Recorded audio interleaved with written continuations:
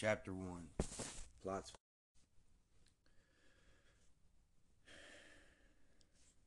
So here we go again, ladies and gentlemen.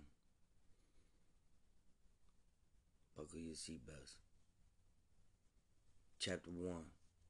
Plots plotted on the plotters that plotted on the planter's nut.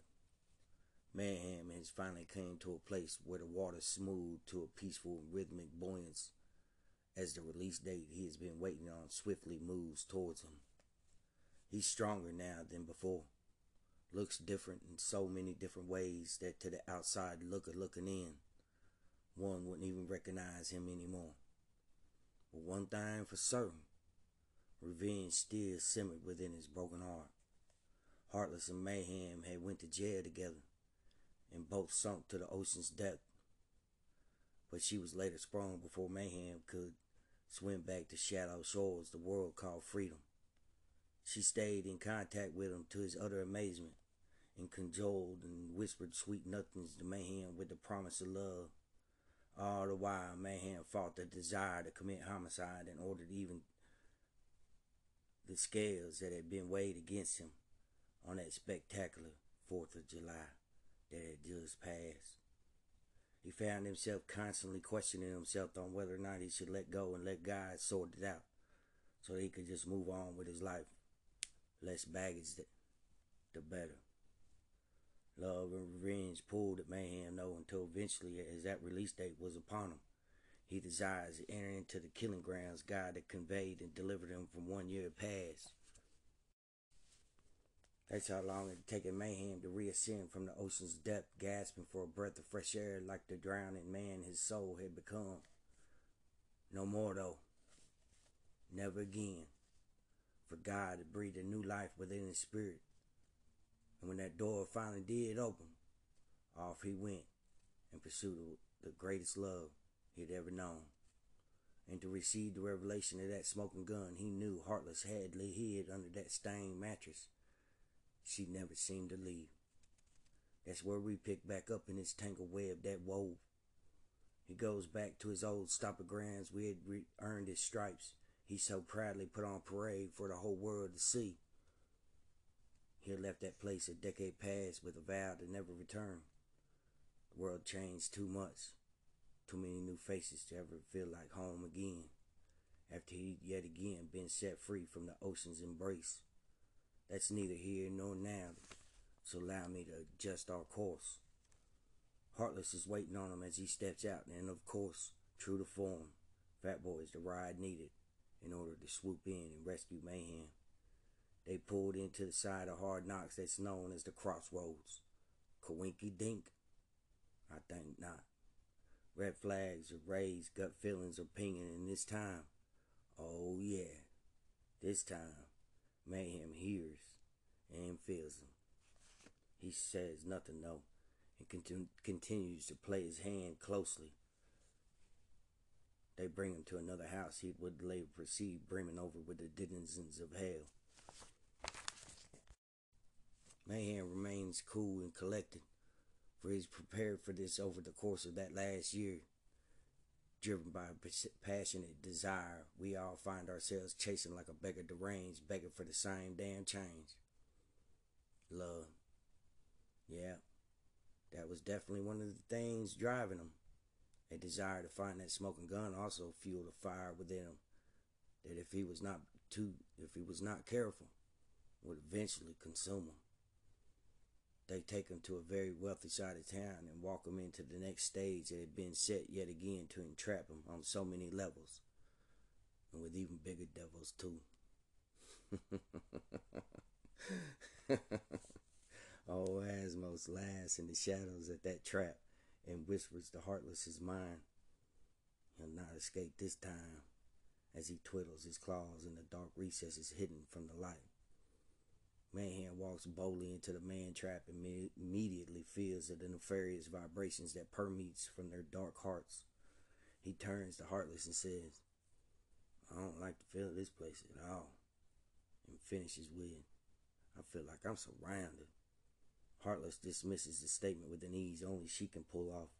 They quickly fall into the routine of tweaking and twacking in the Twilight Zone. All the while, he's observing her with a microscopic attention only God has for his own creations. Mayhem isn't remotely what the world has thought he was, and he wasn't made of the things that he chose to share in. He had chosen to share in the misery of others' lives willingly, if for no other reason than to have company in the hell in the handbasket this world has become.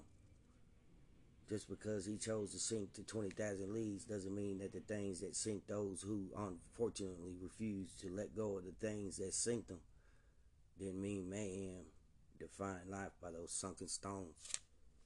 20,000 leagues was a depth mayhem had been descending to since he was at least 10 years old. I hope to give you the depths of his wondering and mind a little later in this tale, but it serves no purpose here. Mayhem driven by the desire to find love, and if not at least that, then that smoking gun falls victim to his space monkey again, and like a dog that returns to his own vomit, or a pig after being washed wallows in the mud, Mayhem begins to shoot dope again. Unlike last time though, he has a purpose to drive him through those dry places where we tend to stall traveling down life's highway. He has Ralpheus and Omer also back in his six, even though he wasn't aware of them quite yet.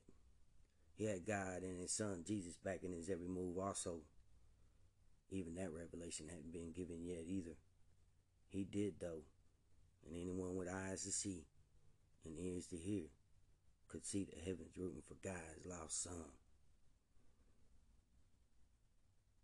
He finds his mind wandering back to the events of 4th of July and the supernatural revelations that had been revealed to Mayhem. When it would on those initial instances inside his mind, he began to make mental lists of each event as if it had transpired. His first list looked a little like this.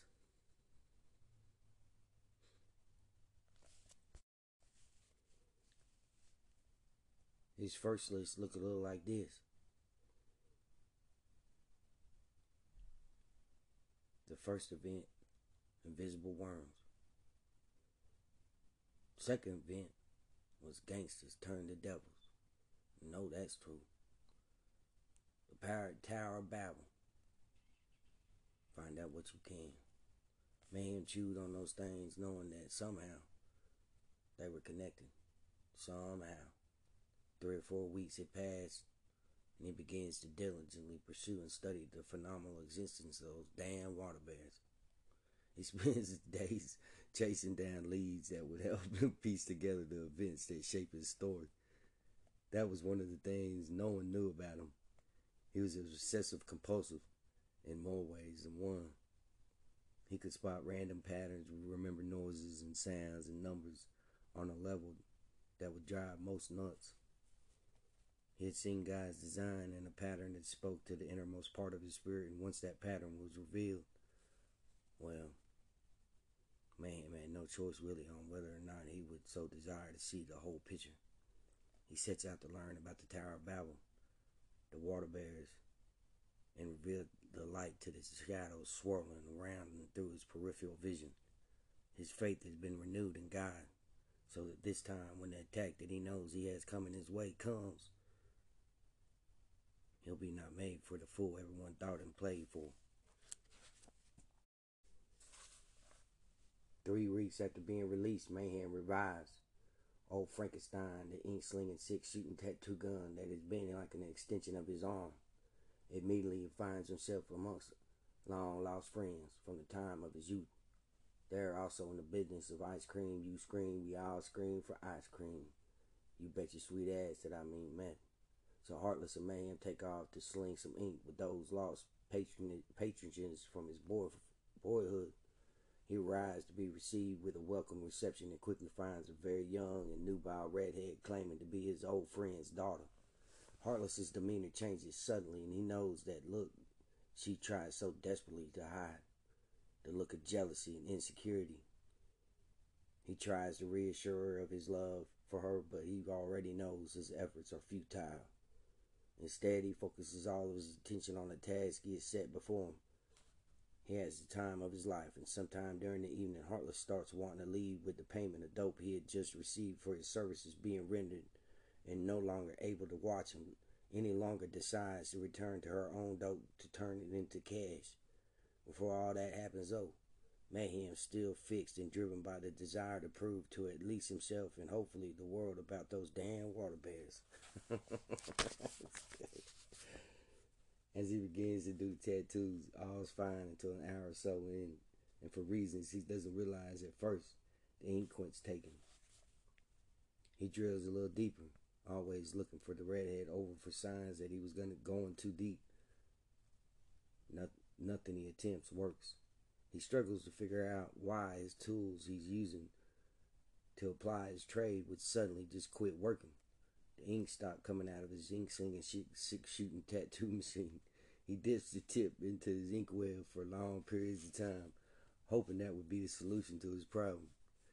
To only apply cold, hard steel to skin. No ink. As he racks his mind for a solution to the dilemma and the desperation, because he knows this is a great job opportunity if he could prove his worth as an accomplished artist. After an hour or so spinning his wheels, intuition dawns in his clouded and frustrated mind. Those damn water bears.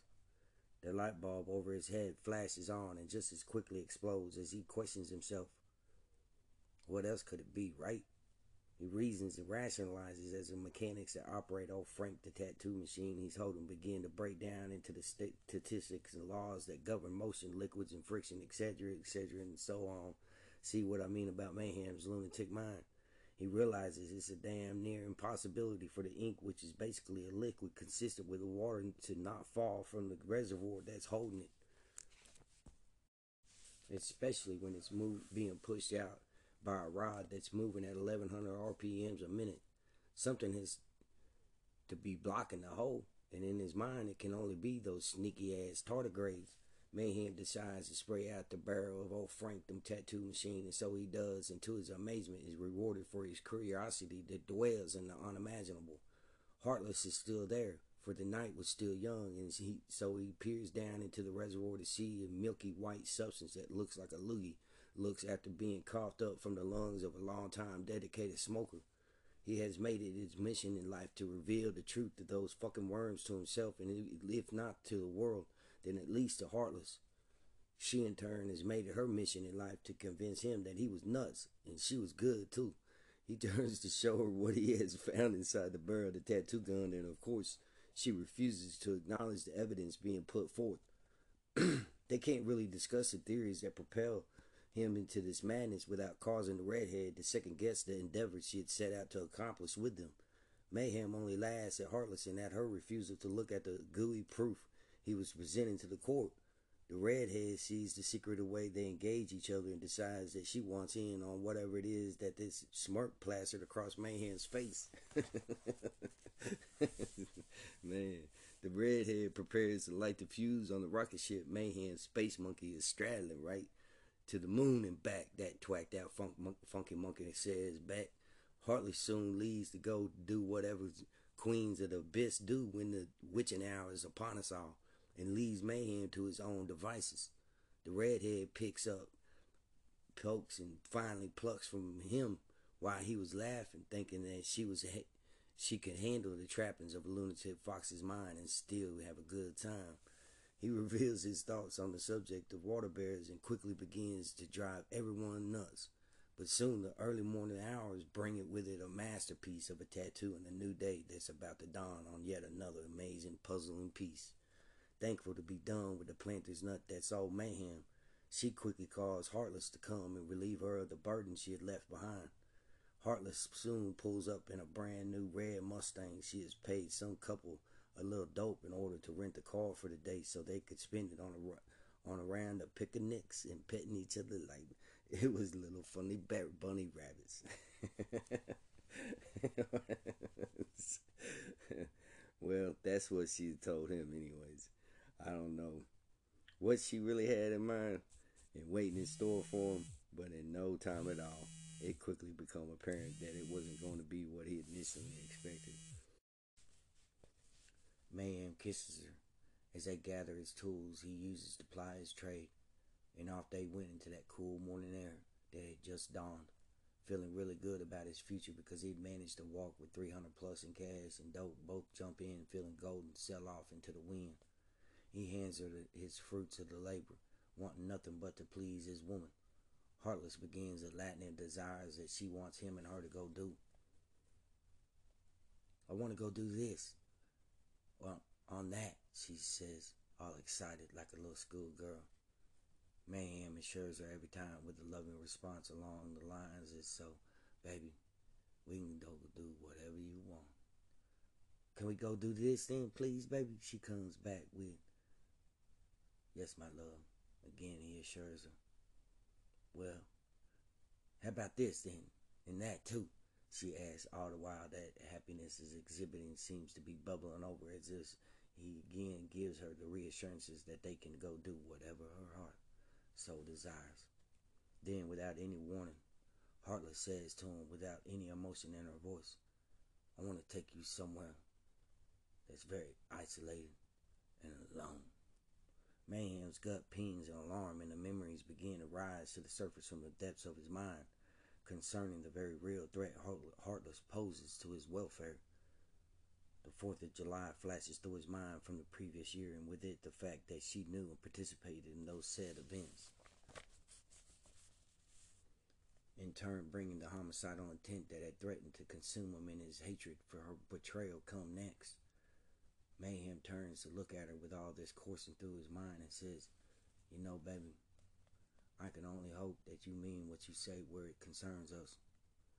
I can only hope for this crazy thing you proclaim in love. And you see me trying to walk this thing out with God and change what needs changing so I can be the best man I can be. And that you deserve to have in my love, but there's some shit I just have to ask God for forgiveness for. And with that being said, I fucking love you. So let's go. Instantly, Heartless turns into the driver's seat as they barrel down the highway and says, I can't believe you just threatened to fucking kill me. Mayhem catches the slip she just made in her last statement. You see, unbeknownst to almost all is the fact that Mayhem's personal interest was to study human behavior. In fact, he had been studying human behavior since he was 13 years old on the cloudless level. That was just one of the many facets that captured Mayhem's interest in life. Only one, but a very big one that made Mayhem the dangerous and cunning opponent that he was and still is. So he knew that that last statement issuing from the cold and callous heart of Heartless was the motive driving her thought process. She slipped, and she knew it too. So she became angry that he was able to make her stumble, revealing the plot being plotted in this planted nut plantation.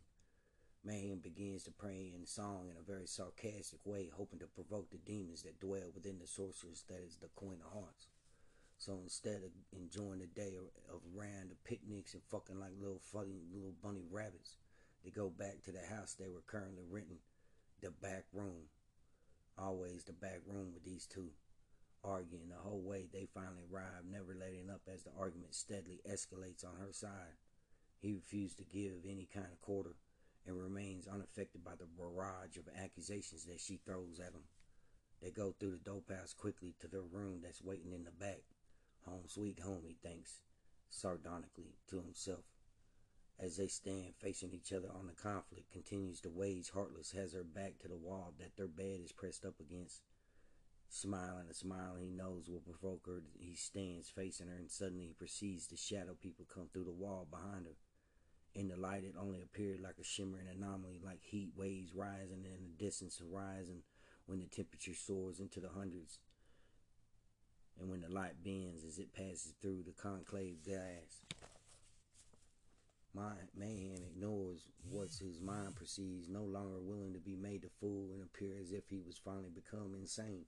Turning slightly to reach for a smoke, he pulls his eyes away from her only for a moment, and as he's turning back to face a very furious Heartless, and or should I say the Queen, off with his head is her sole intent now. That's rampaging in front of him. He catches her making eye contact with the shimmering anomaly standing on both sides of him. "I caught you," he exclaims with a sly grin. "Caught what?" she says back, trying to appear confused by his last statement. "You'll not get me to say what." Again, refusing to acknowledge the shadows that dwell within the shadows, shadowing her shadowy heart. You won't get me to sound crazy anymore, but I caught you looking. And just laughs as he continues to ignore the supernatural. On their nightstand, there's a lamp, and without any kind of reasonable explanation, he hears the switch turn, making an unexpected click-click noise that accompanies the completion of its rotation on and off switch, causing the lamp to shut off. Like a bad actor in a cheesy B movie, Heartless reacts to the light being turned off with a dramatic show of being startled. "Ah!" she screams and jumps away from the nightstand the lamp is resting on. The whole time he's analyzing her body language, reading the move clearly, and notes her delayed response, and coupled with the fact that he just caught her making eye contact with something that shouldn't be there, but yet was. "Oh," he coos to her. "It's only a light bulb, honey. Big deal. I mean, you're gonna have to do better than that if you hope to scare me."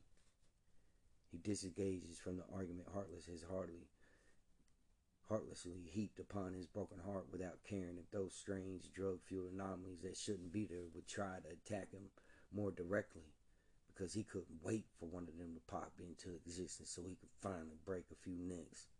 He had quit allowing the spells and sorcery he willingly cast upon his own head to control his emotions and drive him to a point that teetered on a precipice of madness. So he turns away with the knowledge that Heartless had once again tried to sow the seeds of fear and worry that would render Mayhem powerless to defend the battlements that were protecting his heart and soul. Looking back with blind eyes that can see with perfect vision, I do believe that was the one major event that only served to wash Mayhem of the fear that threatened what God had purposed for him, and also served in strengthening his faith and causing him to believe the many unfortunate events that had brought him to that day. Proof. More proof put before the court. Proof of what, though? Proof of the supernatural? Proof that demons did walk among us? Proof that murder was the plot being plotted on a planter's nut who was plotting his own damn plot on those damn plickety-plotting plotters that were plotting on a planter's his nutty ass? Yet again, the revelations of demons and plots and plotters and those gut feelings which seemed to never go away could only do after being revealed so clearly that even a blind man said, "Ah, what's this I see?" Caused Mayhem for perhaps 1,000th time that week a question to his faith in love and God's plan, and reminding himself that yes, he was in Jesus' loving hands and no man could pluck him from them. So on that day, Mayhem threw all his worries and cares upon his cross and dug in for another epic vertical joyride into the mind of a lunatic fox. Unlike last time, though, he was determined to document every amazing encounter and event, and in so doing proved that yes, he had stumbled into the rabbit hole of Allison's demented biography, and despite the protests given from the mouth of old Heartless, he wasn't crazy. Well, yeah, he was crazy, but he wasn't stupid, and he wasn't just seeing shit. So here's where we begin the story in Act 2.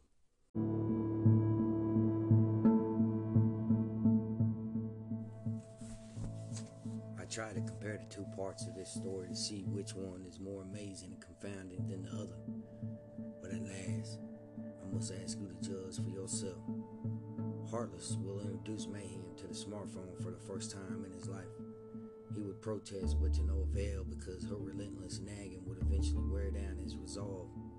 He would later discover that the device that he hated so much for the simple and basic reasons which I'll explain to all you guys later, but for now, the one he knew and caused him to protest within his spirit was that it would quite possibly be a portal straight to hell.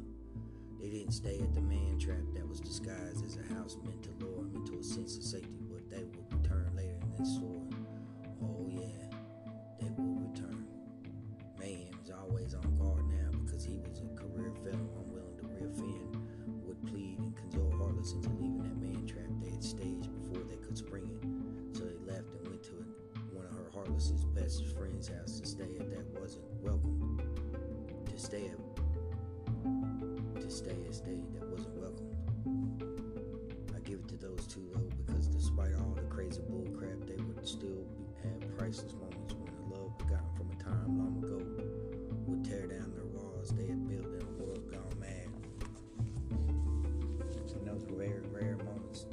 attached to share joy and happiness that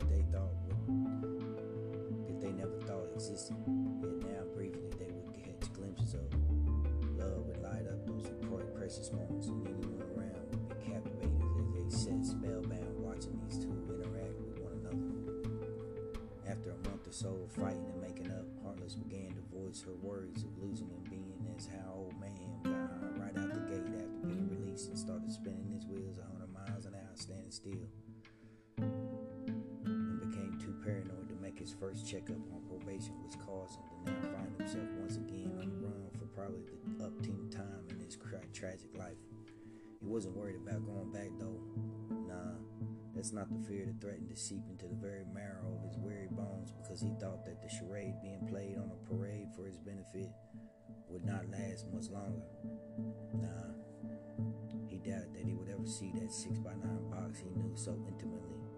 He doubted life would be that cruel to him, but yet again he would be wrong. He struggled in those next couple months as he tried desperately and valiantly to understand where he was standing, and without a doubt understood where he stood. The whole time praying to Jesus to guide him in his heart to that sweet by and by, Lord, by and by.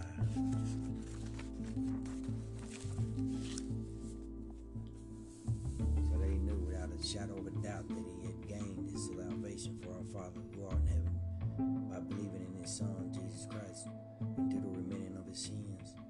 The words of wisdom that God had infused in him would echo through his mind, transcending space and time, and said, "You gotta stand for something, fall for anything."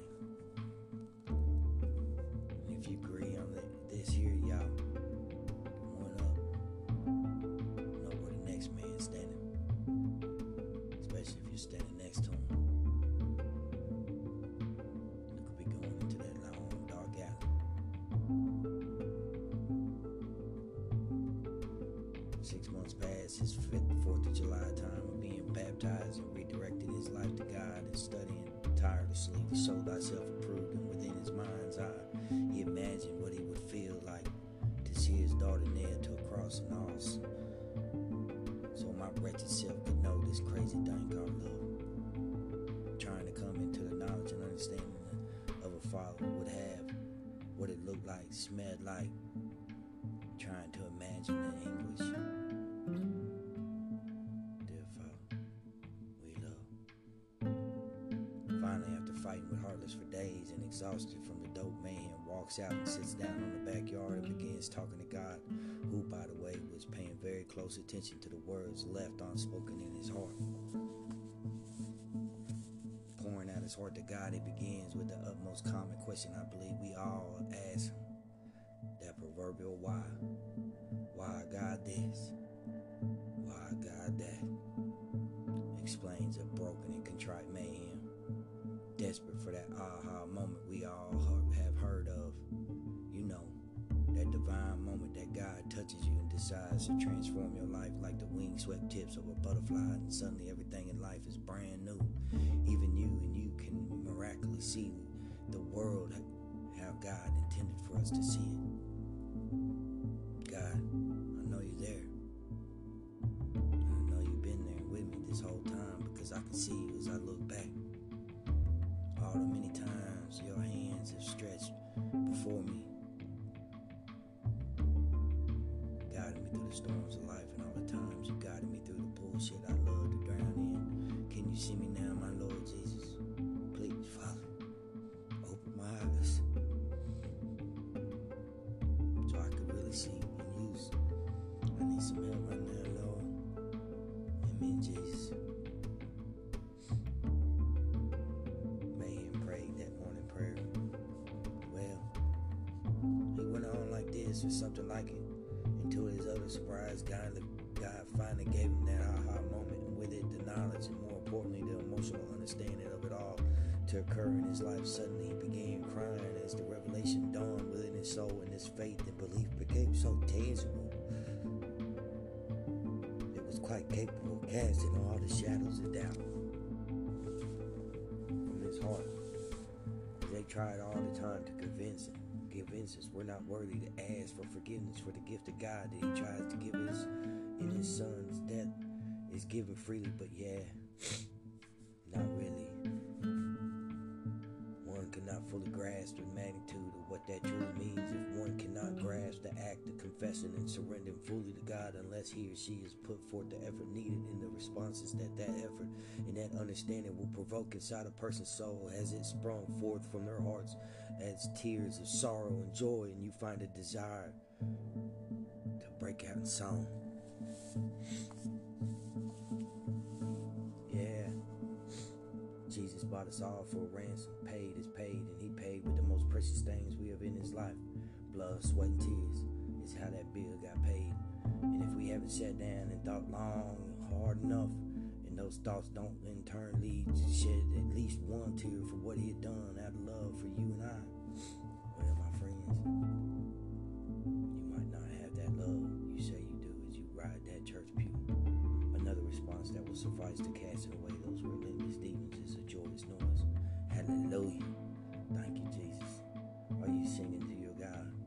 Do you know that this is the mountaintops of life? Look, that's what they look like.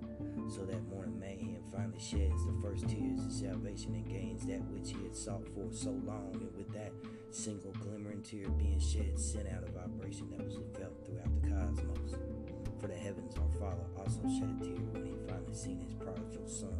Could he see in the distance returning from a journey he thought he would never see him return from? Ralph and Omega look to the heavens and are moved by the compassion and love God has for men. Angels are always blinded by the contradictions love passes outside of heaven. They don't know blind faith as we do, or about love born through suffering, for they are eternal and have always known God. So they can't fully grasp the effort it takes to go against something that is second nature, to seek a thing they cannot see.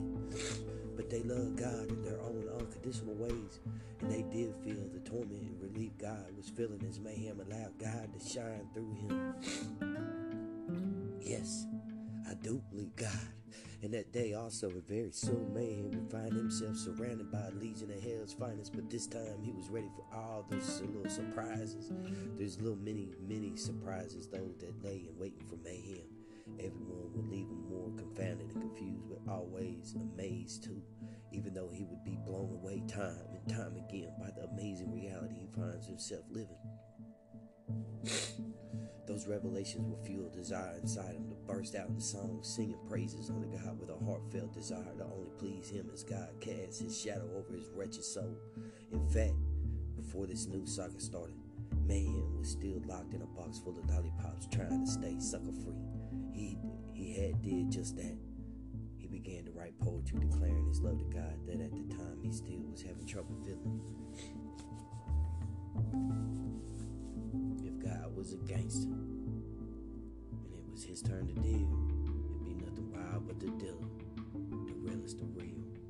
Well, that's the first part anyways. Later we realized to what degree and depths these words spoken so softly and strung together would descend him to. But alas, I'm getting ahead of myself. He would find himself declaring to the heavens and unto all that made the unfortunate mistake of paying too close attention to the ramblings of a lunatic fox that his new motto in life that was rolled across his heart was Proverbs 27:17. Iron sharpens iron, so does one man his friend. Later would think if that ain't some gangster shit, my Father who art in heaven put the pen. Laughing my ass out, man. Quite literally and metaphorically, these words would carry mayhem across the sands of time.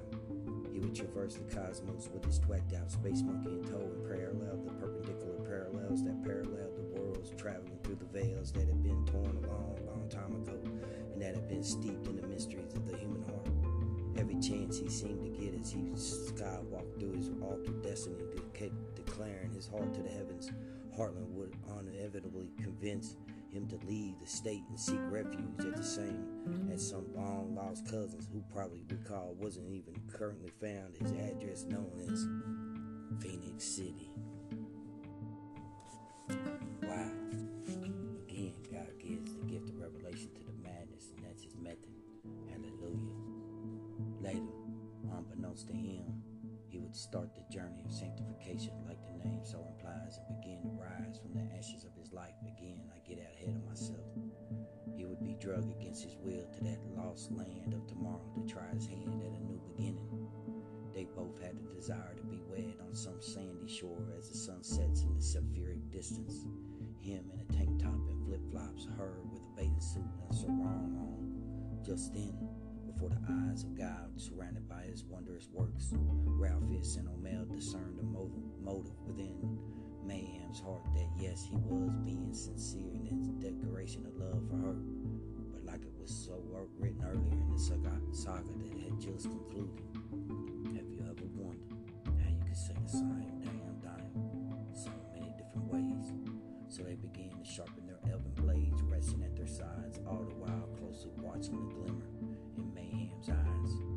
His heart would start racing in anticipation as he played out the confrontations within his imagination, for Mayhem's intuition told him that troubled waters were headed in his direction. Full speed ahead, Soldier. His cold world's only orders to that twacked out space monkey of his. Relentless in his hot pursuit to acquire that which would balance the scales of God, I have spoken briefly about the contradictions that dwell in all our lives, and while an attempt could have been made to explain those paradoxes and how they become applicable to our lives, it would be pointless to do so without a very clear example of comparison. Love, my friends, the real love only spoken of in tragic tales and some ancient fables, does exist on both sides of the pendulum of time. On one side it was rainbows and butterflies, and on the other side where only pain and turmoil and utter anguish dwelt in the shadows, love would shine brighter than 1,000 suns. Actually, only on the side of suffering does real love find its purest form, and its value gathers the worth that's priceless. Heartless and Mayhem now find themselves spiraling through their chaotic lives, swept up in the eternal force love becomes when it is loosened upon the earth and in the heavens, both trying to hide the homicidal intent that was coursing through their hearts unbeknownst to one to the other. Mayhem and Heartless arrive with the promise of a new life together. With these promises, though, unfortunately life again would throw them more disappointments just as quickly, but as is still some distance in the new horizon dawning in their new life. They lay around in withdrawals and penniless to do anything about it. The irony was, in those times, they would be the happiest with one another. After a week or so, Mayhem became determined to make something shake. Mayhem, Heartless, always with the inferior complex when it came to the hustle, was lost for words, seeing as how they knew no one to come up on. Mayhem had, up until that time, been content to sit back to watch her bust suckers' heads in the game, more than happy to back her every move, letting her deal with the crap that comes in the game. Now, though, he sets off in a new stage, strange realm like an alien in a lost land, looking for friendly natives that hopefully spoke some lost tongue he spoke. He had a knock for manifesting the desires of his heart, so he quickly explores his surroundings and finds a place that looked exactly like a place where birds of the same feather flock together. In the fallacy we believe might fall the black holes that refuse to relinquish his grasp upon our hearts. He sees a few people sitting around on rusty lawn chairs that sat on the decaying and rotted porch that was haphazardly resting against a double-wide trailer, looking like his kind of people.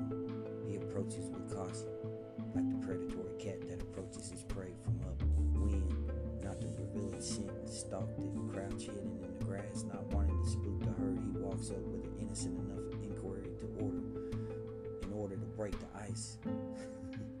Hey, what's up, fellas? He says cheerfully, even though he was dope sick.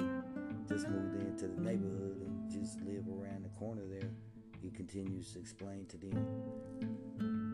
Introductions are made all around, and the funny glances being tossed his way failed to deter him in his pursuit to plug that damn rocket ship of his into some high-grade octane.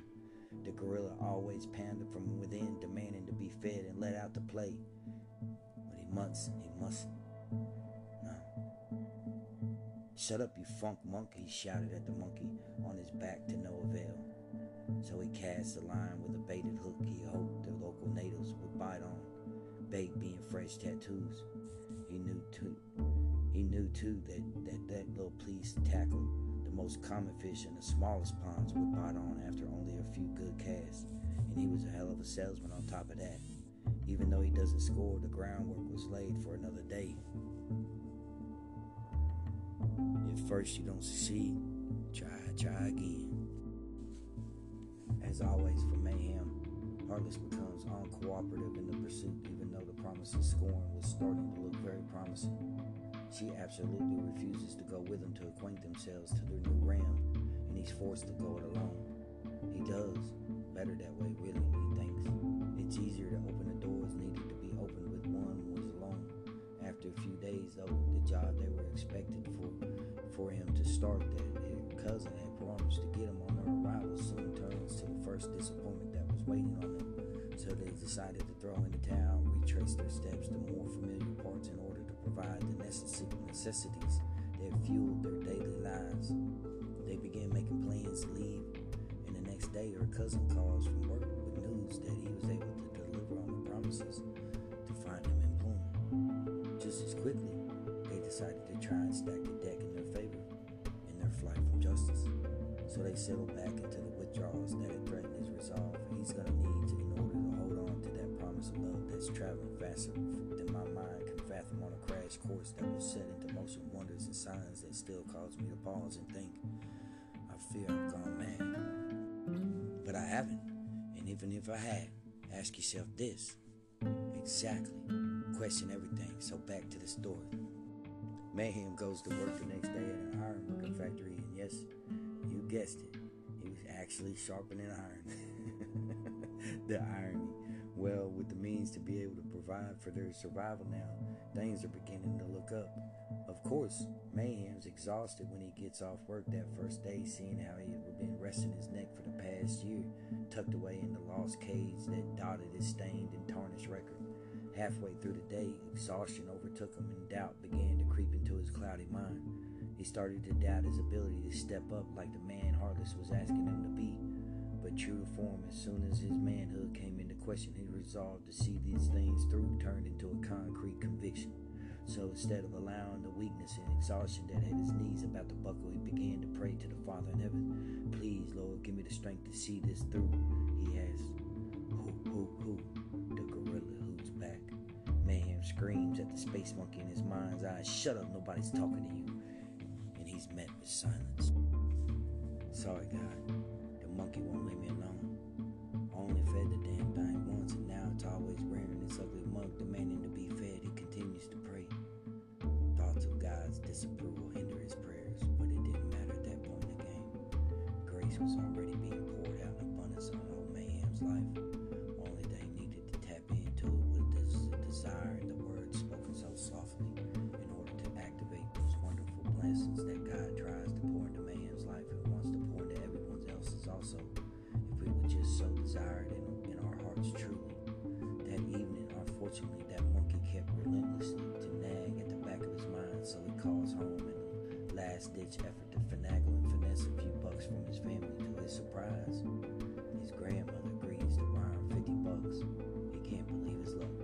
Waiting on the wire to process, his motors began cranking, gears started turning, desires started burning, cravings turns to yearning. You get my drift.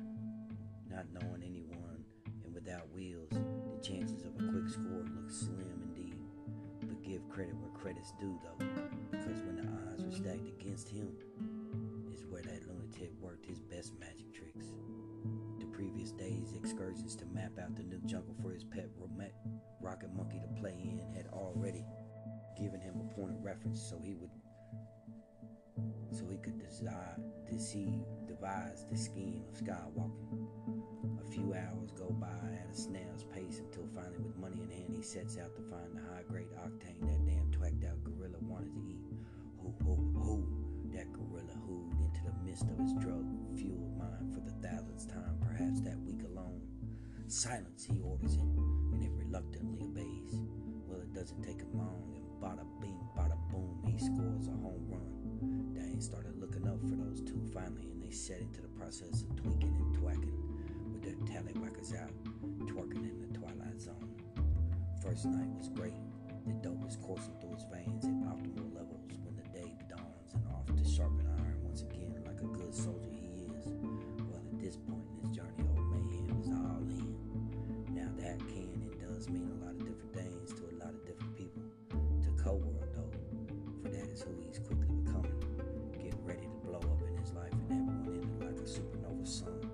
The whole time he's beholding death's seductive embrace with an anticipation that was sexually erotic with a demented bent. He had a choice that needed chosen. Then he had to choose that chosen choice.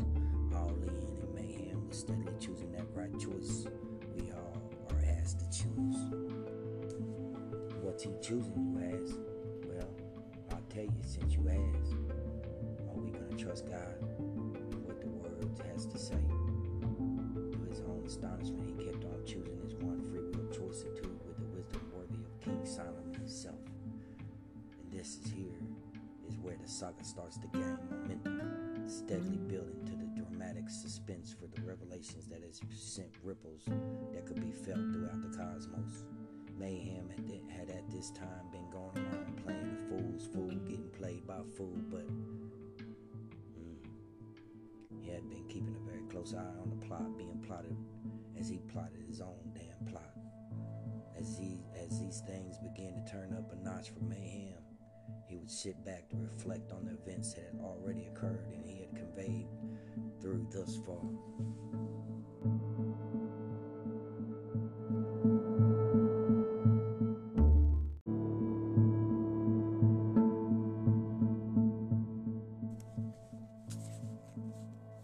Chapter 2. A Phoenix rises from the ashes.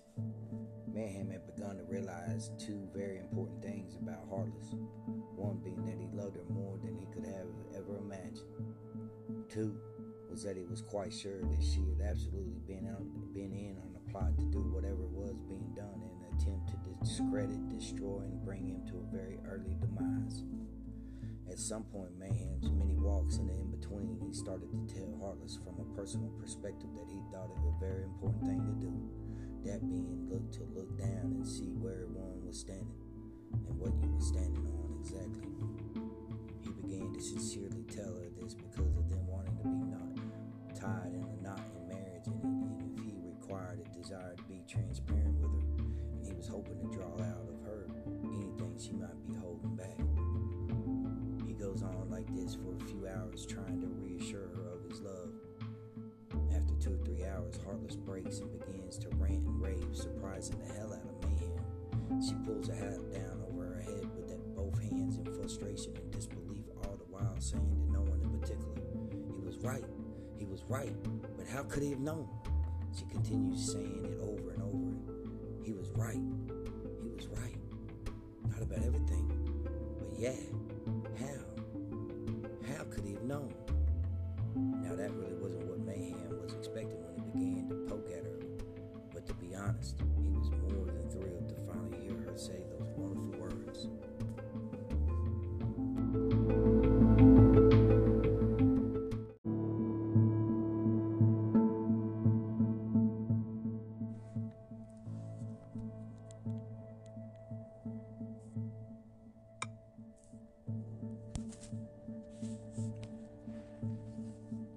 Chapter 1. Plots. So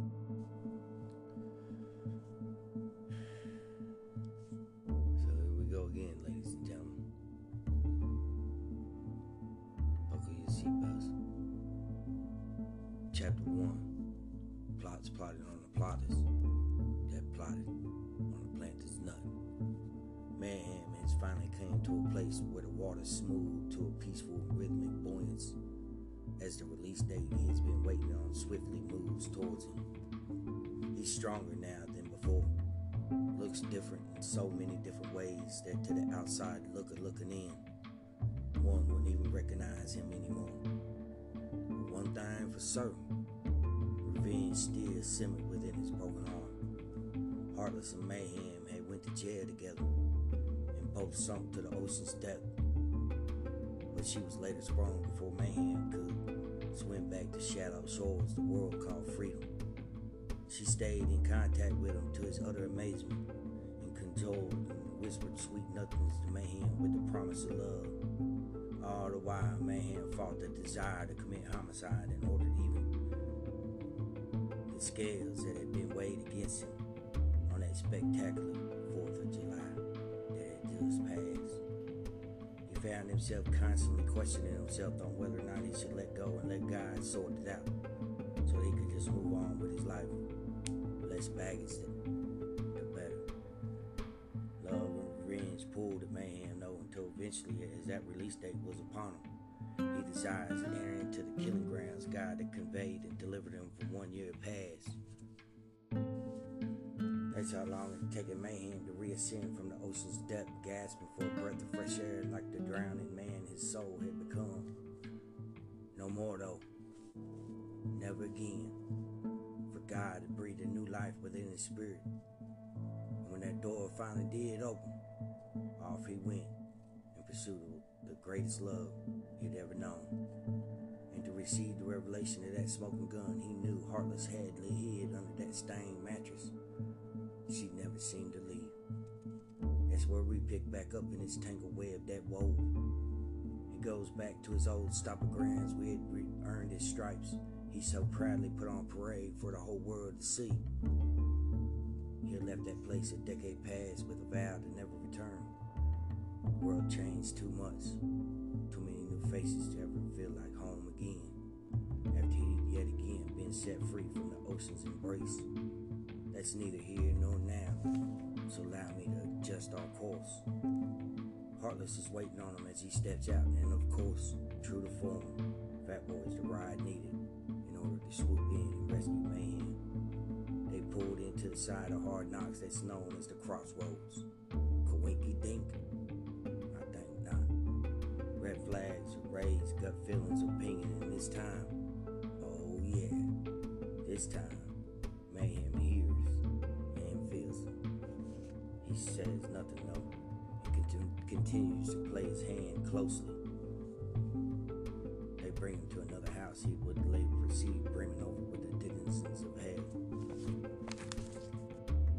Mayhem remains cool and collected, for he's prepared for this over the course of that last year. Driven by a passionate desire, we all find ourselves chasing like a beggar deranged, begging for the same damn change. Love. Yeah, that was definitely one of the things driving him. A desire to find that smoking gun also fueled a fire within him that if he was not careful, would eventually consume him. They take him to a very wealthy side of town and walk him into the next stage that had been set yet again to entrap him on so many levels, and with even bigger devils too. Oh, Asmos laughs in the shadows at that trap and whispers to Heartless's mind, he'll not escape this time, as he twiddles his claws in the dark recesses hidden from the light. Mayhem walks boldly into the man trap and immediately feels the nefarious vibrations that permeates from their dark hearts. He turns to Heartless and says, I don't like the feel of this place at all. And finishes with, I feel like I'm surrounded. Heartless dismisses the statement with an ease only she can pull off. They quickly fall into the routine of tweaking and twacking in the Twilight Zone. All the while, he's observing her with a microscopic attention only God has for his own creations. Mayhem isn't remotely what the world has thought he was, and he wasn't made of the things that he chose to share in. He had chosen to share in the misery of others' lives willingly, if for no other reason than to have company in the hell in the handbasket this world has become. Just because he chose to sink to 20,000 leagues doesn't mean that the things that sink those who unfortunately refuse to let go of the things that sink them didn't mean Mayhem defined life by those sunken stones. 20,000 leagues was the depth Mayhem had been descending to since he was at least 10 years old. I hope to give you the depths of his wondering mind a little later in this tale, but it serves no purpose here. Mayhem, driven by the desire to find love, and if not at least that, then that smoking gun falls victim to his space monkey again, and like a dog that returns to his own vomit, or a pig after being washed wallows in the mud, Mayhem begins to shoot dope again. Unlike last time though, he has a purpose to drive him through those dry places where we tend to stall traveling down Lies Highway. He has Ralpheus and O'Mel also back in his six, even though he wasn't aware of them quite yet. He had God and his son Jesus back in his every move also. Even that revelation hadn't been given yet either. He did though, and anyone with eyes to see, and ears to hear, could see the heavens rooting for God's lost son. He finds his mind wandering back to the events of 4th of July and the supernatural revelations that have been revealed to Mayhem.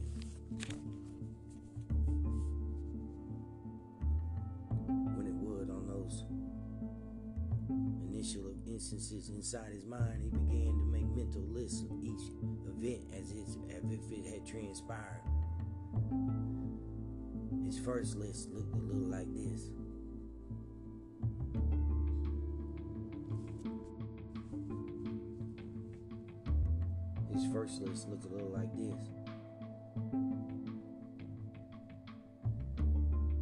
The first event, invisible worms.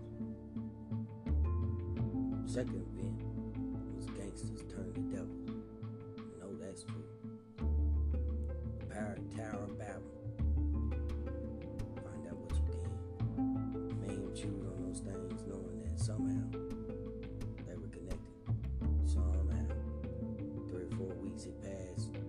He begins to diligently pursue and study the phenomenal existence of those damn water bears. He spends days chasing down leads that would help him piece together the events that shape his story. That was one of the things no one knew about him. He was obsessive compulsive in more ways than one. He could spot random patterns, remember noises and sounds and numbers on a level that would drive most nuts.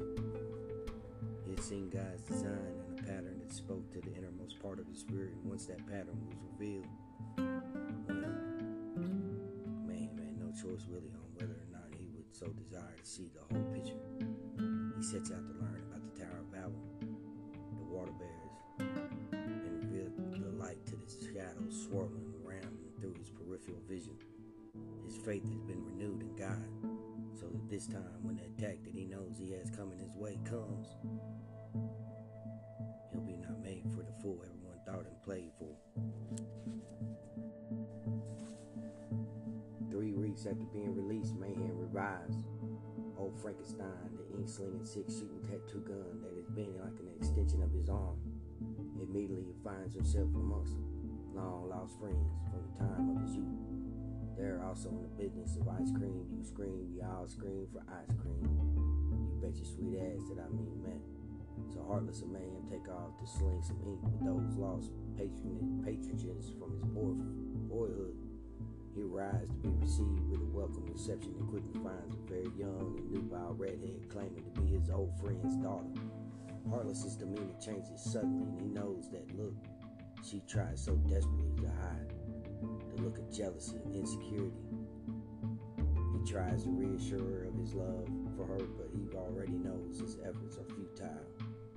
Instead, he focuses all of his attention on the task he has set before him.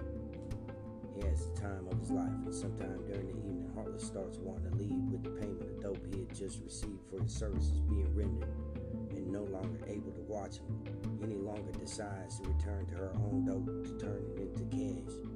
Before all that happens though, Mayhem still fixed and driven by the desire to prove to at least himself and hopefully the world about those damn water bears. As he begins to do tattoos, all's fine until an hour or so in, and for reasons he doesn't realize at first, the ink quits taking. He drills a little deeper, always looking for the redhead over for signs that he was going too deep. Nothing he attempts works. He struggles to figure out why his tools he's using to apply his trade would suddenly just quit working. The ink stopped coming out of his ink-slinging 6-shooting tattoo machine. He dips the tip into his inkwell for long periods of time, hoping that would be the solution to his problem. To only apply cold, hard steel to skin. No ink. As he racks his mind for a solution to the dilemma and the desperation, because he knows this is a great job opportunity if he could prove his worth as an accomplished artist. After an hour or so spinning his wheels, intuition dawns in his clouded and frustrated mind. Those damn water bears. The light bulb over his head flashes on and just as quickly explodes as he questions himself. What else could it be, right?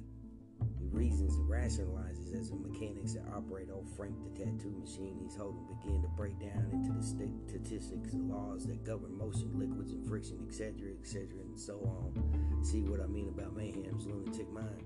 He realizes it's a damn near impossibility for the ink, which is basically a liquid consistent with water, to not fall from the reservoir that's holding it. Especially when it's being pushed out by a rod that's moving at 1100 RPMs a minute. Something is to be blocking the hole, and in his mind it can only be those sneaky ass tardigrades. Mayhem decides to spray out the barrel of old Frank the tattoo machine, and so he does, and to his amazement is rewarded for his curiosity that dwells in the unimaginable. Heartless is still there, for the night was still young, and so he peers down into the reservoir to see a milky white substance that looks like a loogie, looks after being coughed up from the lungs of a long-time dedicated smoker. He has made it his mission in life to reveal the truth of those fucking worms to himself, and if not to the world, then at least to Heartless. She in turn has made it her mission in life to convince him that he was nuts, and she was good too. He turns to show her what he has found inside the barrel of the tattoo gun, and of course, she refuses to acknowledge the evidence being put forth. They can't really discuss the theories that propelled him into this madness without causing the redhead to second-guess the endeavors she had set out to accomplish with him. Mayhem only laughs at Heartless and at her refusal to look at the gooey proof he was presenting to the court. The redhead sees the secretive way they engage each other and decides that she wants in on whatever it is that this smirk plastered across Mayhem's face. Man, the redhead prepares to light the fuse on the rocket ship Mayhem's space monkey is straddling right to the moon and back. That twacked out funky monkey says back. Heartless soon leaves to go do whatever queens of the abyss do when the witching hour is upon us all, and leaves Mayhem to his own devices. The redhead picks up, pokes, and finally plucks from him while he was laughing, thinking that she could handle the trappings of a lunatic fox's mind and still have a good time. He reveals his thoughts on the subject of water bears and quickly begins to drive everyone nuts. But soon the early morning hours bring it with it a masterpiece of a tattoo and a new day that's about to dawn on yet another amazing puzzling piece. Thankful to be done with the planter's nut that's old Mayhem, she quickly calls Heartless to come and relieve her of the burden she had left behind. Heartless soon pulls up in a brand new red Mustang. She has paid some couple a little dope in order to rent the car for the day so they could spend it on a round of picnics and petting each other like it was little funny bunny rabbits.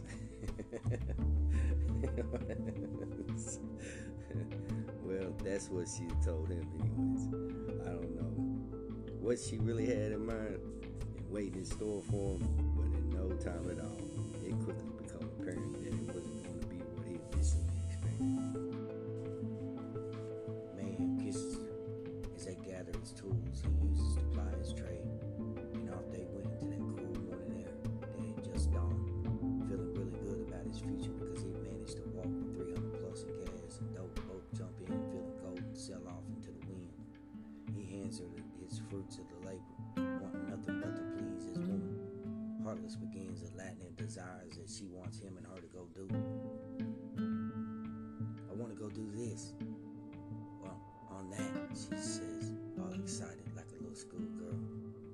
Mayhem assures her every time with a loving response along the lines is so, baby, we can do whatever you want. Can we go do this then, please, baby? She comes back with, yes, my love. Again, he assures her. Well, how about this then? And that too, she asks, all the while that happiness is exhibiting seems to be bubbling over as he again gives her the reassurances that they can go do whatever her heart so desires. Then, without any warning, Heartless says to him without any emotion in her voice, I want to take you somewhere that's very isolated and alone. Mayhem's gut pings in alarm and the memories begin to rise to the surface from the depths of his mind concerning the very real threat Heartless poses to his welfare. The 4th of July flashes through his mind from the previous year, and with it the fact that she knew and participated in those said events. In turn, bringing the homicidal intent that had threatened consume him in his hatred for her betrayal come next. Mayhem turns to look at her with all this coursing through his mind and says, "You know, baby, I can only hope that you mean what you say where it concerns us. I can only hope for this crazy thing you proclaim in love. And you see me trying to walk this thing out with God and change what needs changing so I can be the best man I can be. And then you deserve to have it, my love, but there's some shit I just have to ask God for forgiveness for. With that being said, I fucking love you. So let's go." Instantly, Heartless turns into the driver's seat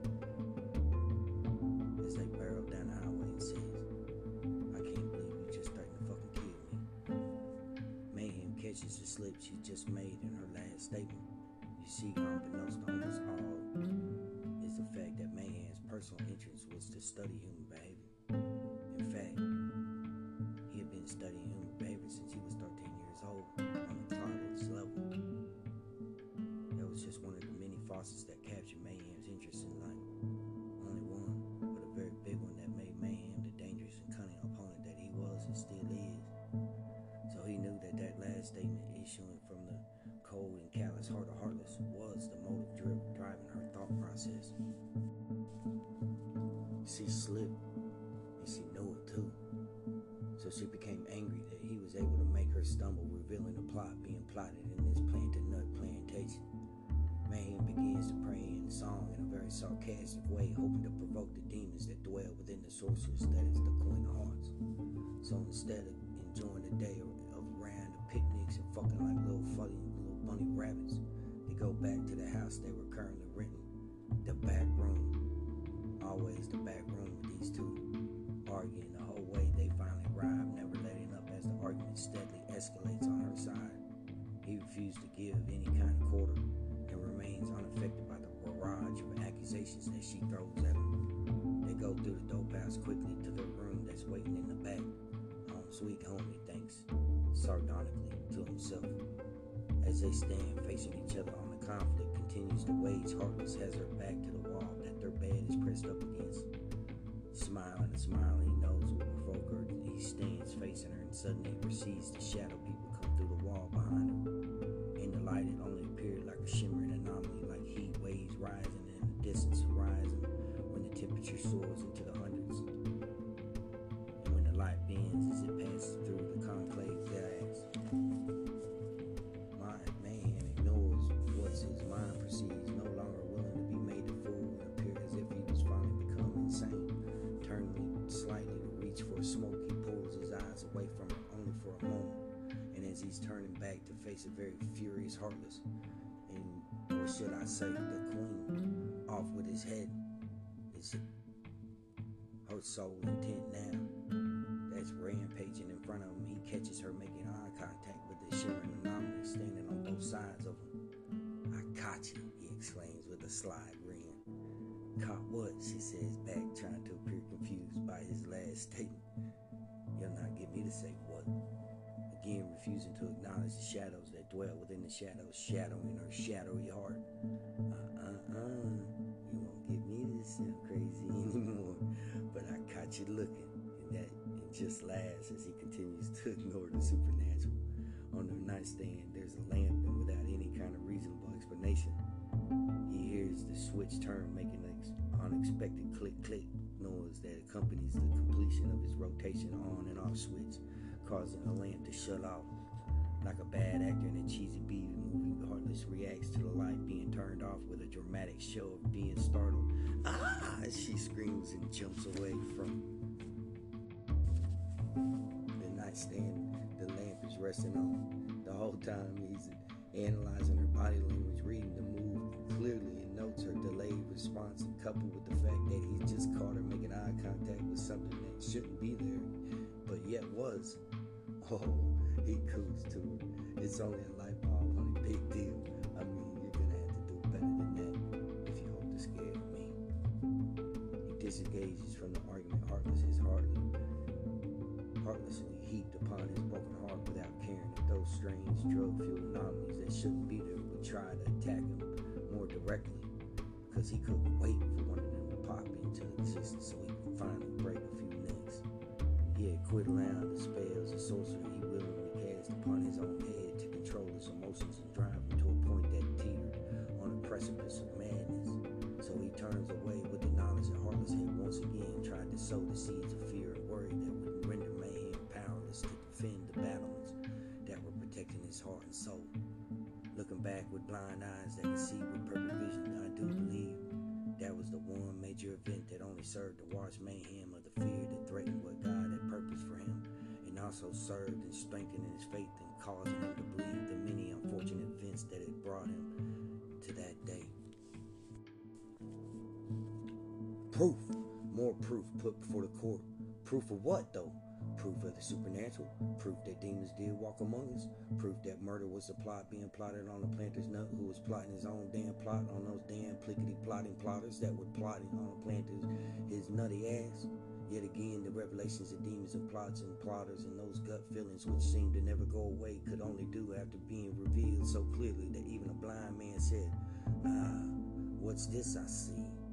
Caused Mayhem for perhaps 1,000th time that week and questioned his faith in love and God's plan, and reminded himself that yes, he was in Jesus' loving hands and no man could pluck him from them. So on that day, Mayhem threw all his worries and cares upon his cross and dug in for another epic vertical joyride into the mind of a lunatic fox. Unlike last time, though, he was determined to document every amazing encounter and event, and in so doing prove that yes, he had stumbled into the rabbit hole of Alice's demented biography, and despite the protests given from the mouth of old Heartless, he wasn't crazy. Well, yeah, he was crazy, but he wasn't stupid, and he wasn't just saying shit. So here's where we begin the story in Act 2.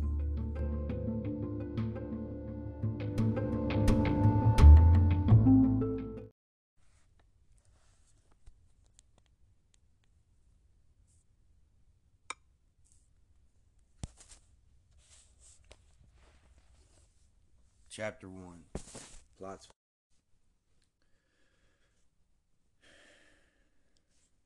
So here we go again, ladies and gentlemen. Buckle your seatbelts. Chapter 1.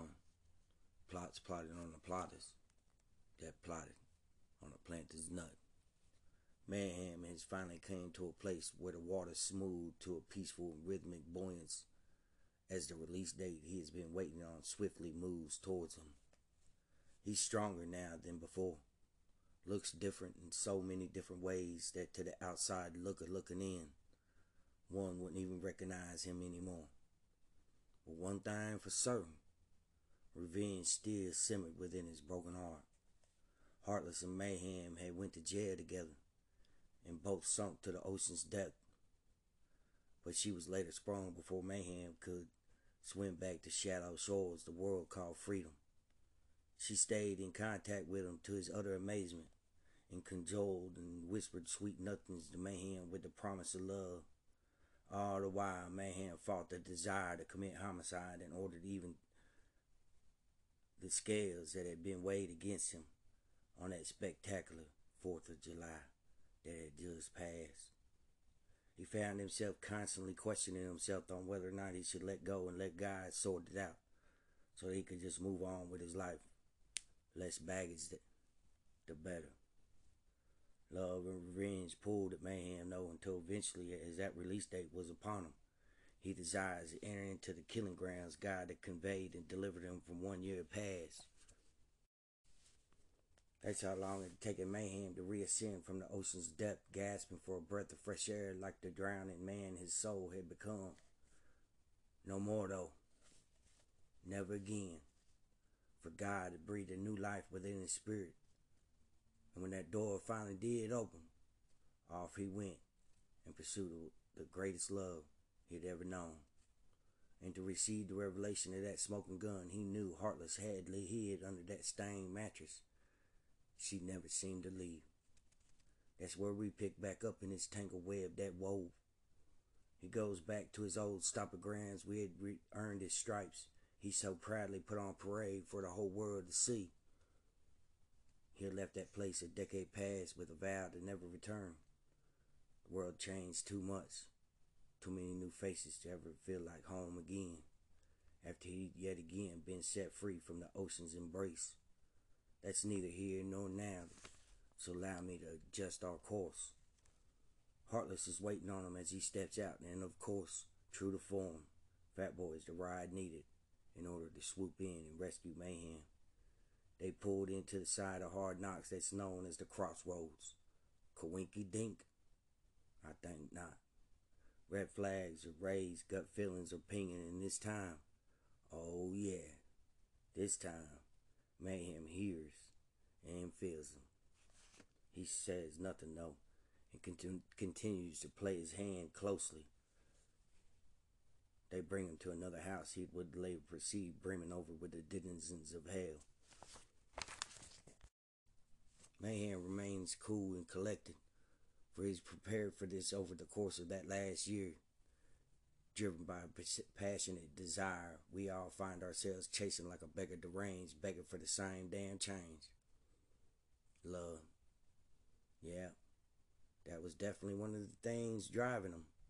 A desire to find that smoking gun also fueled a fire within him that if he was not careful, would eventually consume him. They take him to a very wealthy side of town and walk him into the next stage that had been set yet again to entrap him on so many levels, and with even bigger devils too. Oh, Asmos laughs in the shadows at that trap and whispers to Heartless's mind.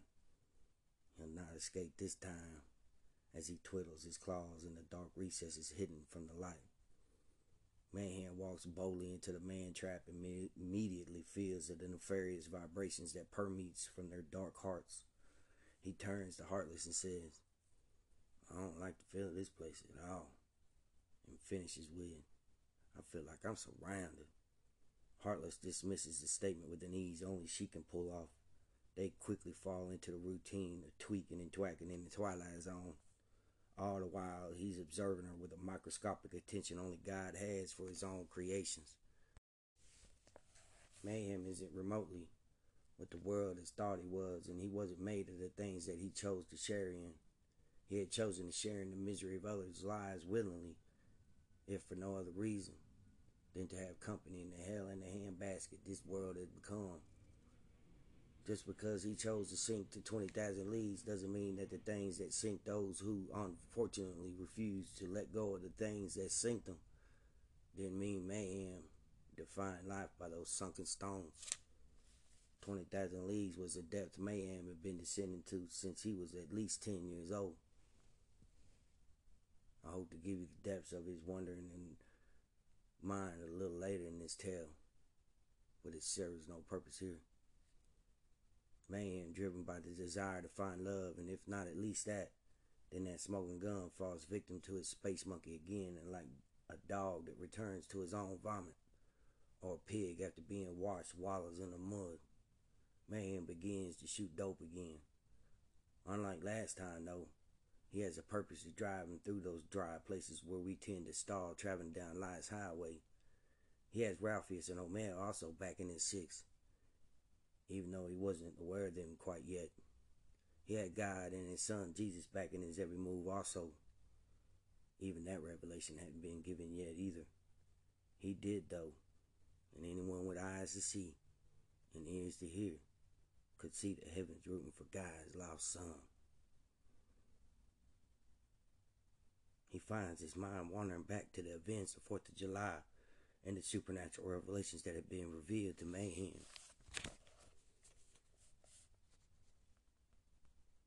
When it would on those initial instances inside his mind, he began to make mental lists of each event as if it had transpired.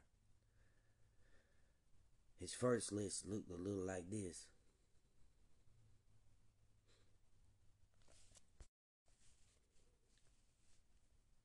His first list looked a little like this. The first event, invisible worms. Second event was gangsters turned to devils. No, that's true. The Pirate Tower of Babel. Find out what you can. Mayhem chewed on those things, knowing that somehow they were connected. Somehow. 3 or 4 weeks had passed, and he begins to diligently pursue and study the phenomenal existence of those damn water bears.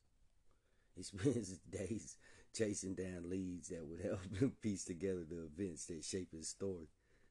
That was one of the things no one knew about him. He was obsessive compulsive in more ways than one. He could spot random patterns, remember noises and sounds and numbers on a level that would drive most nuts. He had seen God's design in a pattern that spoke to the innermost part of his spirit, and once that pattern was revealed, well, Mayhem had no choice really on whether or not he would so desire to see the whole picture. He sets out to learn about the Tower of Babel, the water bears, and reveal the light to the shadows swirling around and through his peripheral vision. His faith has been renewed in God, so that this time when the attack that he knows he has coming his way comes, he'll be not made for the fool everyone thought and played for.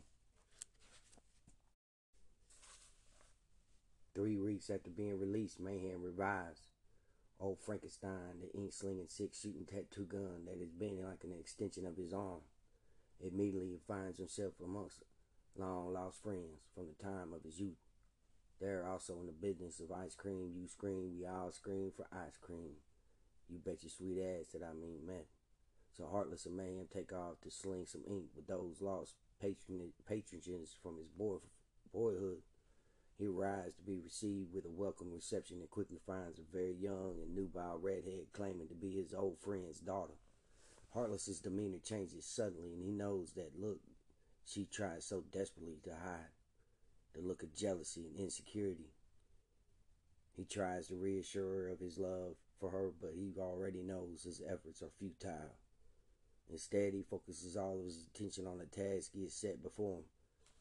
He has the time of his life, and sometime during the evening, Heartless starts wanting to leave with the payment of dope he had just received for his services being rendered, and no longer able to watch him any longer decides to return to her own dope to turn it into cash. Before all that happens, though, Mayhem still fixed and driven by the desire to prove to at least himself and hopefully the world about those damn water bears. As he begins to do tattoos, all's fine until an hour or so in, and for reasons he doesn't realize at first, the ink quit's taken.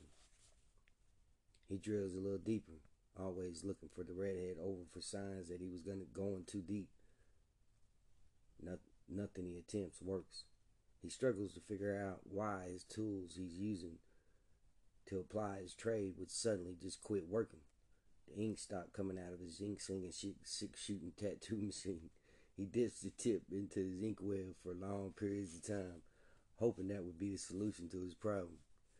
To only apply cold, hard steel to skin. No ink. As he racks his mind for a solution to the dilemma and the desperation, because he knows this is a great job opportunity if he could prove his worth as an accomplished artist.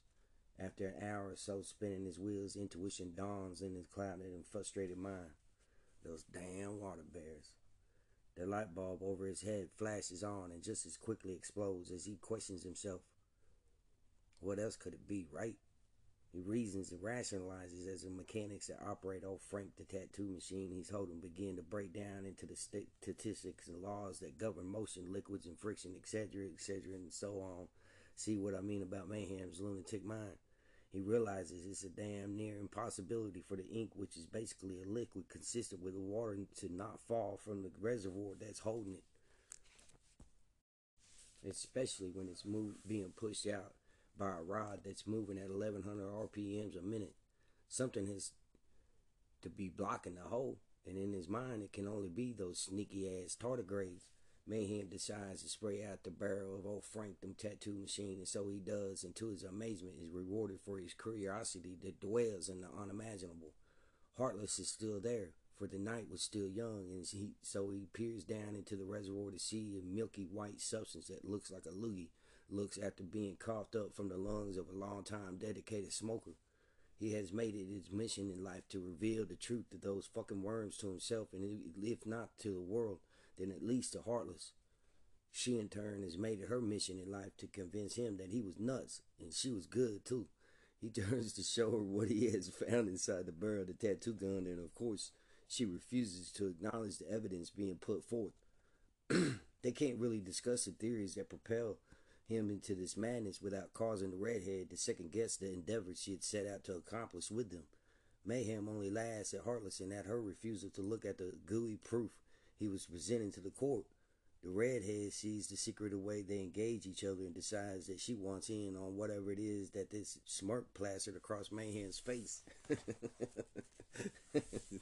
Man, the redhead prepares to light the fuse on the rocket ship Mayhem's space monkey is straddling right to the moon and back. That twacked out funky monkey says back. Heartless soon leaves to go do whatever queens of the abyss do when the witching hour is upon us all, and leaves Mayhem to his own devices. The redhead picks up, pokes, and finally plucks from him while he was laughing, thinking that she could handle the trappings of a lunatic fox's mind and still have a good time. He reveals his thoughts on the subject of water bears and quickly begins to drive everyone nuts. But soon the early morning hours bring it with it a masterpiece of a tattoo and a new day that's about to dawn on yet another amazing puzzling piece. Thankful to be done with the planter's nut that saw Mayhem, she quickly calls Heartless to come and relieve her of the burden she had left behind.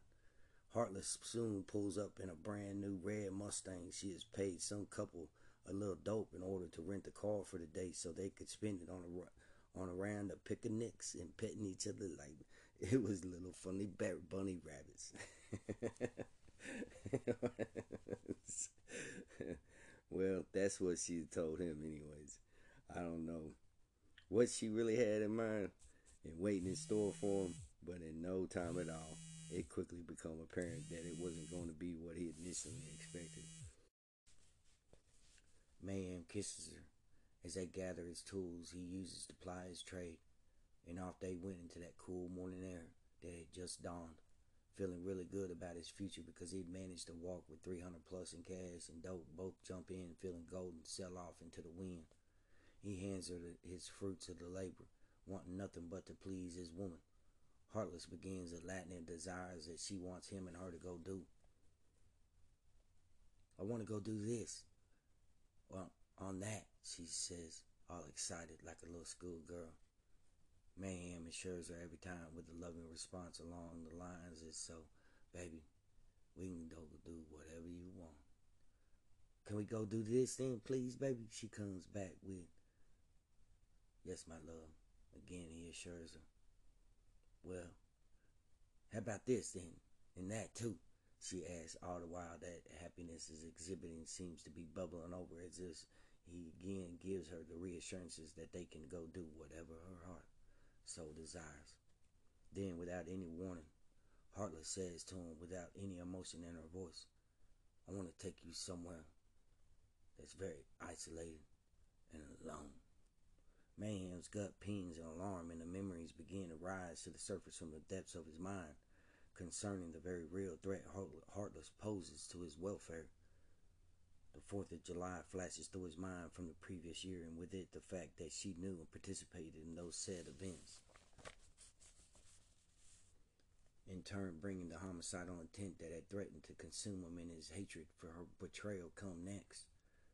Mayhem turns to look at her with all this coursing through his mind and says, you know, baby, I can only hope that you mean what you say where it concerns us. I can only hope for this crazy thing you proclaim in love. And you see me trying to walk this thing out with God and change what needs changing so I can be the best man I can be. And that you deserve to have in my love, but there's some shit I just have to ask God for forgiveness for. And with that being said, I fucking love you. So let's go. Instantly, Heartless turns into the driver's seat as they barrel down the highway and says, I can't believe you just threatened to fucking kill me. Mayhem catches the slip she just made in her last statement.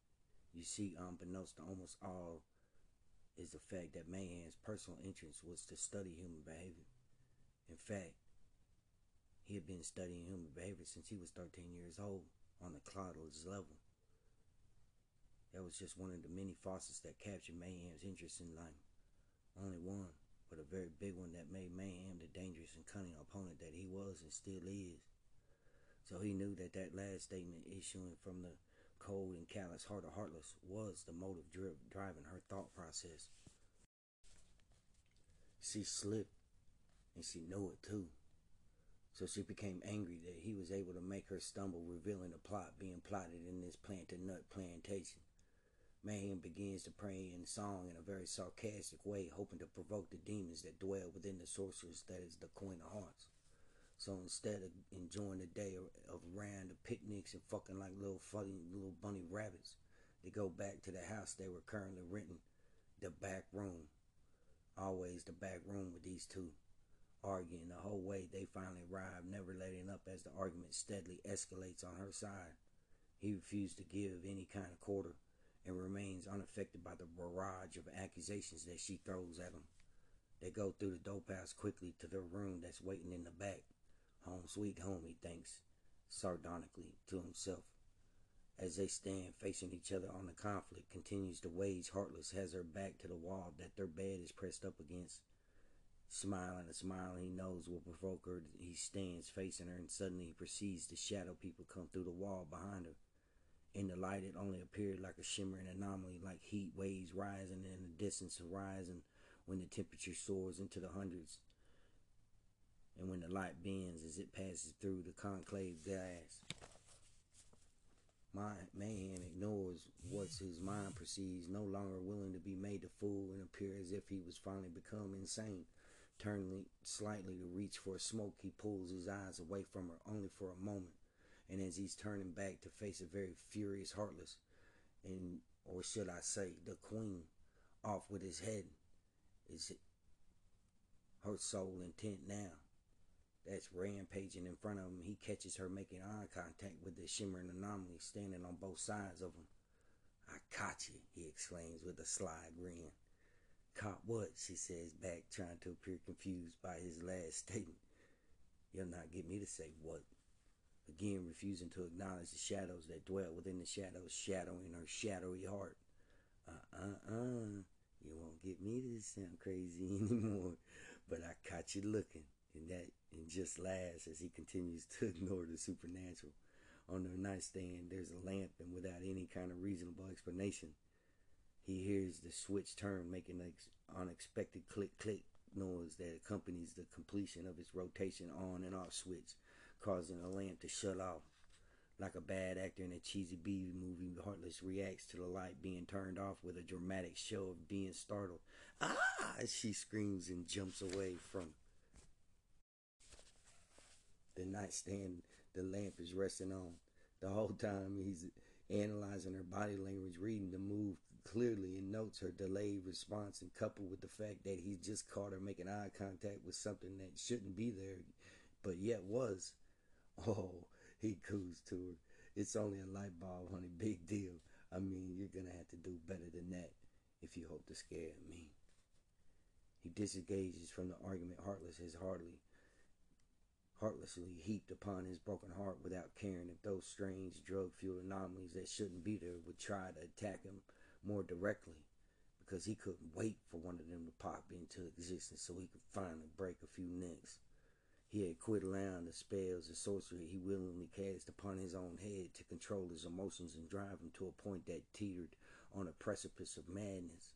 So he turns away with the knowledge that Heartless had once again tried to sow the seeds of fear and worry that would render Mayhem powerless to defend the battlements that were protecting his heart and soul.